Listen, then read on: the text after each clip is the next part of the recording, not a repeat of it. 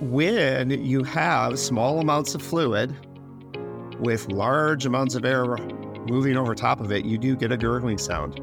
But I liken it to a situation that we all know very well, and that is the sound a straw makes when you're sucking through the straw and your glass is not full, but mostly empty, right? You don't hear gurgling until that glass is almost completely empty. And so I always tell families the noise they're hearing is not coming from huge amounts of fluid in the lungs. It's coming from small amounts of fluid with large amounts of air blowing over top. Welcome to the With You at Every Step podcast. We address your healthcare questions and help you navigate life's challenges. Our guests share their expertise and real-world advice related to care for older adults, grief and healing, and pregnancy and parenting. Every Step is a nonprofit healthcare and human services organization offering dozens of programs that are there when people need us most. Learn more about our free and low-cost services at everystep.org. Thank you for listening. And here is our host, Holly Carver-Kemp. Welcome to With You at Every Step. Our guest today is Dr. Tom Mosier, the Chief Medical Officer for Every Step. And welcome to the show again, Dr. Tom. Well, thanks for having me. We have covered a lot of topics in relation to hospice care and end-of-life issues. And one that you suggested you get a lot of questions about, which I have questions about it. So it spurred my thinking to be like, yeah, I do have questions about that. And that is what a lot of people call a death rattle. The sound that so some people hear towards the end of life. And there's a lot of okay, that signals within the next hour. Or, there's a lot of things people say about that sound. So I thought, let's talk about that a little bit. What exactly is a death rattle? And is that the right term to call it?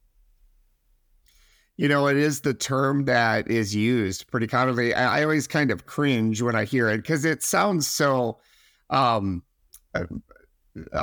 crass or barbaric, to term it that. But definitely at end of life, it is not necessarily uncommon to have airway noise. And that's usually the term, that it's the softer way of saying it. But, and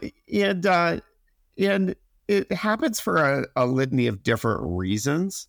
And that's something that probably is, I would say, a pretty common topic to talk about with families, because if you don't have some understanding that there might be some secretions or trouble swallowing or some airway noise, oftentimes it's misconstrued as something that's really, really bad and unpleasant for their loved one. Yes. And words like suffocation or drowning and those kinds of things can really sear into somebody's mind and leave a lasting impression that's pretty distressing for families if they don't have an understanding of what it is and what it isn't beforehand. Yes. And that was my first question, is that it is disconcerting to hear. And you think, my thought was when I experienced that with a loved one is, well, they're having trouble breathing. Is there something you can do to help them breathe better? But is that the case? Does it have anything to do with the ability to breathe? No, it does not. So we've done a lot of studies over time, and as a hospice industry, for years and years, when people would have airway noise or gurgling or death rattle, whichever you'd want to refer to that, we would use medications to try to dry up their mouth or saliva production. And, ultimately over time, what we found is those medications have quite a bit of potential to increase restlessness and confusion. And they weren't necessarily adding to comfort. In fact, if anything, sometimes we were making bigger problems than what we were solving. And so over time, we have really found that it isn't something that's distressing to the patient. Where it is most distressing is to those who are at the bedside, families and caregivers. It's a somewhat obnoxious noise sometimes. And again, somewhat distressing because it leaves a lot to the eye of the beholder and the imagination as to what's causing it. So you think of things like they're having trouble breathing, their lungs are filling up with fluid, they're literally maybe drowning. And that's a very scary prospect because the prospect of suffocation, which is a loaded word, is horrible to think about for anybody. Right. So, but what it actually is that as one is going through the transitions that the body is undergoing as it is shutting down or in the process of dying, we often lose the gag reflex or the ability to swallow our normal saliva well. And on top of that, then, when your gag reflex and your swallow is impaired, when we put things in the mouth, like medications, we can sometimes put them in a challenging position where they're having trouble handling those things. Most people, as they are in that process of dying, end up having a problem that they find bothersome, and that is patients often tell us, my mouth is so very dry. And so in general, it isn't normal to have high saliva production when one is dying. Most of the time, one's mouth is dry for various reasons. Medications that we use commonly are pretty drying. A lot of times people are eating and drinking as well, so they're relatively dry, and they don't have as much saliva production because of that. And then also people tend to mouth breathe quite a bit, which dries their mouth out quite a bit and gets kind of pasty or tacky, like sometimes we wake up in the morning with. So dry mouth is really the bigger issue. And what's interesting is that even patients with that problem may have secretions. And so when we see that, I know it's not coming from saliva. I know that it's probably coming from the things that we are putting in their mouth. And a lot of times iatrogenically, or something that we ourselves are causing, it's because of medications. So we use a lot of medications that oftentimes are liquid. And there's a lot of myths and fallacies about those medications. Myths and fallacies that, well, if we just give them under the tongue, they'll get absorbed there and it won't be an issue. But the reality is there's really not very many medications that we have in our arsenal in all of medicine that get absorbed well under the tongue, including morphine. So the big one that's out there, industry-wide, it's something we battle in the industry a lot, is changing that myth and misperception that morphine is absorbed underneath the tongue. It is actually not absorbed well at all under the tongue. And so ultimately, eventually, as you put more and more medications in someone's mouth, they can sometimes get those into their airway. And when you have small amounts of fluid with large amounts of air moving over top of it, you do get a gurgling sound. But I liken it to a situation that we all know very well, and that is the sound a straw makes when you're sucking through the straw and your glass is not full, but mostly empty, right? Yeah. You don't hear gurgling until that glass is almost completely empty. And so I always tell families the noise they're hearing is not coming from huge amounts of fluid in the lungs. It's coming from small amounts of fluid with large amounts of air blowing over top. And we actually have a little space just in the back of the voice box where fluid can get trapped. And that space is, commonly, if you're ever eating a carrot and you start laughing and then it gets stuck and it drives you nuts for a couple of days, that's probably where it's stuck. That area can hold a little bit of fluid, and as air blows over top of it, it gurgles, and it sounds really obnoxious. But what's interesting is that patients are very peaceful. And I've had plenty of patients who are having that gurgling as they're breathing, and they're awake enough to answer questions, and I'll ask them if it's bothering them. And most every time they are wondering what I'm asking about because they don't even notice it. But it is something that definitely the onlooker who comes into the room would notice, because it certainly isn't a normal sound that we're used to hearing every day. So most of the time when we're hearing that sound, the first thing we're doing is trying to assess whether it is something that we can curve by changing how we're giving medications, whether it be changing the route, changing the frequency, changing the volume of that medication by maybe a more concentrated volume or concentrated drug. And then also certainly looking for situations of somebody who maybe has too much saliva production. If it's a saliva production issue and it's bothersome to the patient, we can certainly consider medications to dry up saliva production, but we definitely also want to consider the risks of side effects. And so we're somewhat judicious in the medications we use because we definitely don't like to cause restlessness and confusion. But occasionally it is necessary to use those medicines. And even when we use them effectively, it can take a little bit of time before that sound goes away because you need to allow enough air to pass over that little bit of fluid that it evaporates and dries it. And then once it dries, you don't add to it anymore. That's a great explanation, especially with the straw. I completely understand that. It makes sense to me. So, early on here, I mentioned old wives' tales about, when you hear the death rattle, death is imminent or whatever it might be. What are some of these kind of myths or fallacies that you've run into over the years?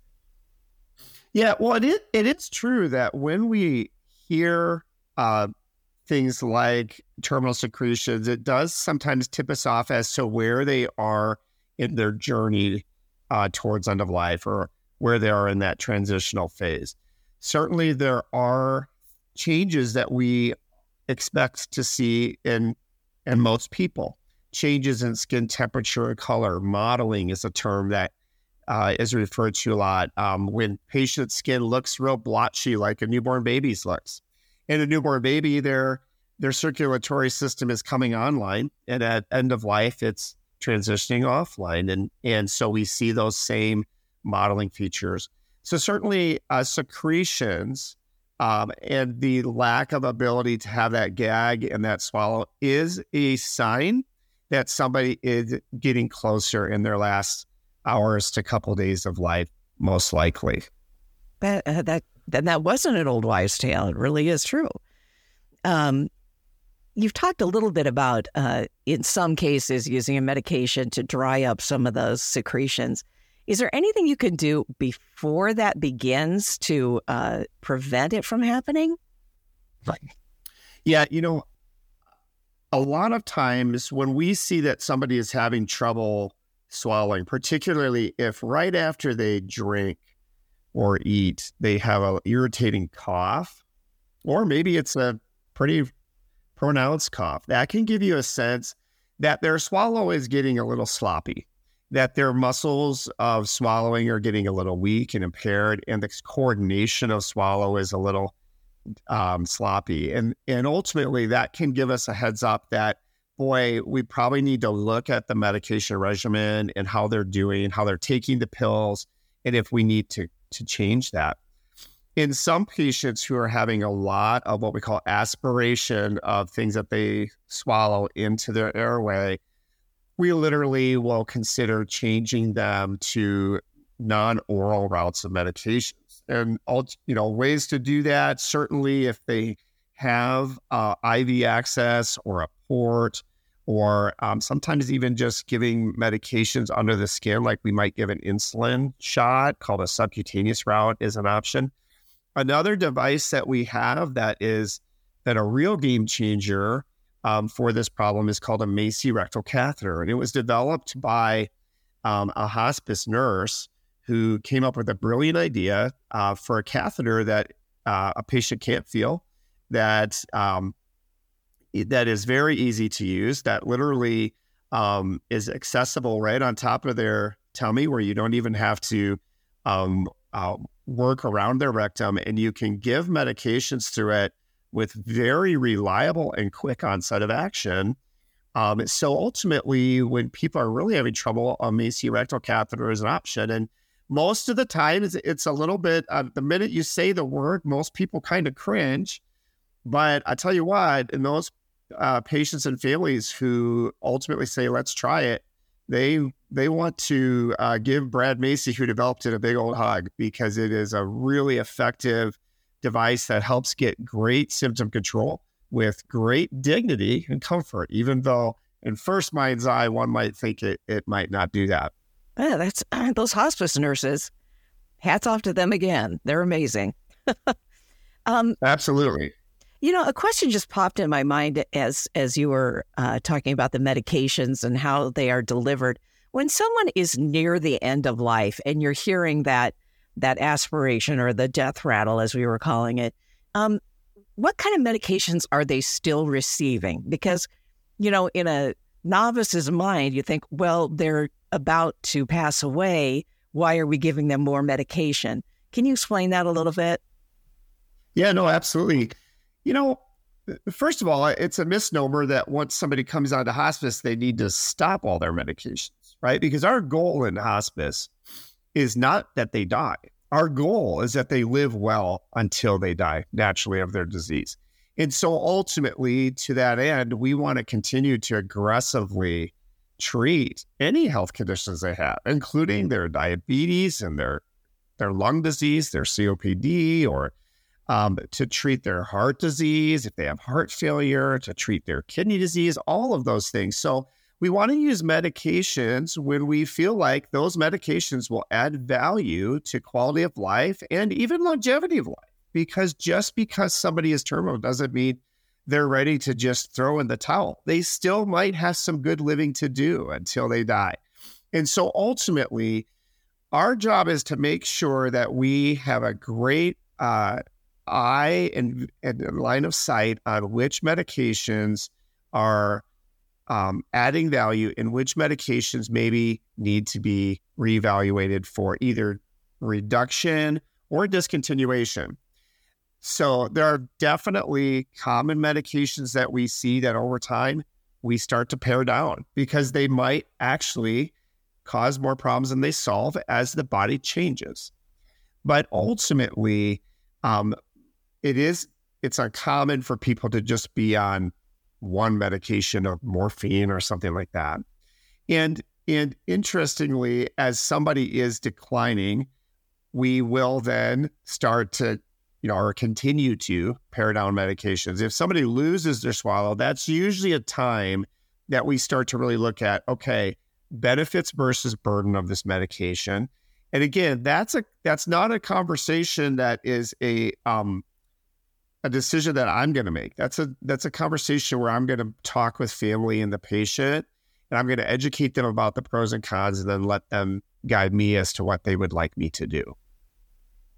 That's a great explanation of hospice in a nutshell, and also a comfort, I think, to patients and their families as they go through the hospice care of knowing that it's about living. It's not about waiting for someone to pass away. So we always want to remember that when we're talking about hospice. Dr. Tom Mosier, he's the Chief Medical Officer for Every Step and an expert in hospice care. And thanks again for being on the show, Dr. Mosier. Thank you so much, Polly. That's the show. Now, if you need more information about hospice care or any issue that you would like an expert to help you with, you can find us online at everystep.org/care, everystep.org/care, CARE, and that will get you to a confidential form. Takes a second to fill out, and somebody will give you a call back with information about what you need. That is With You at Every Step, and thanks again for tuning in. I'm Polly Carver Kim.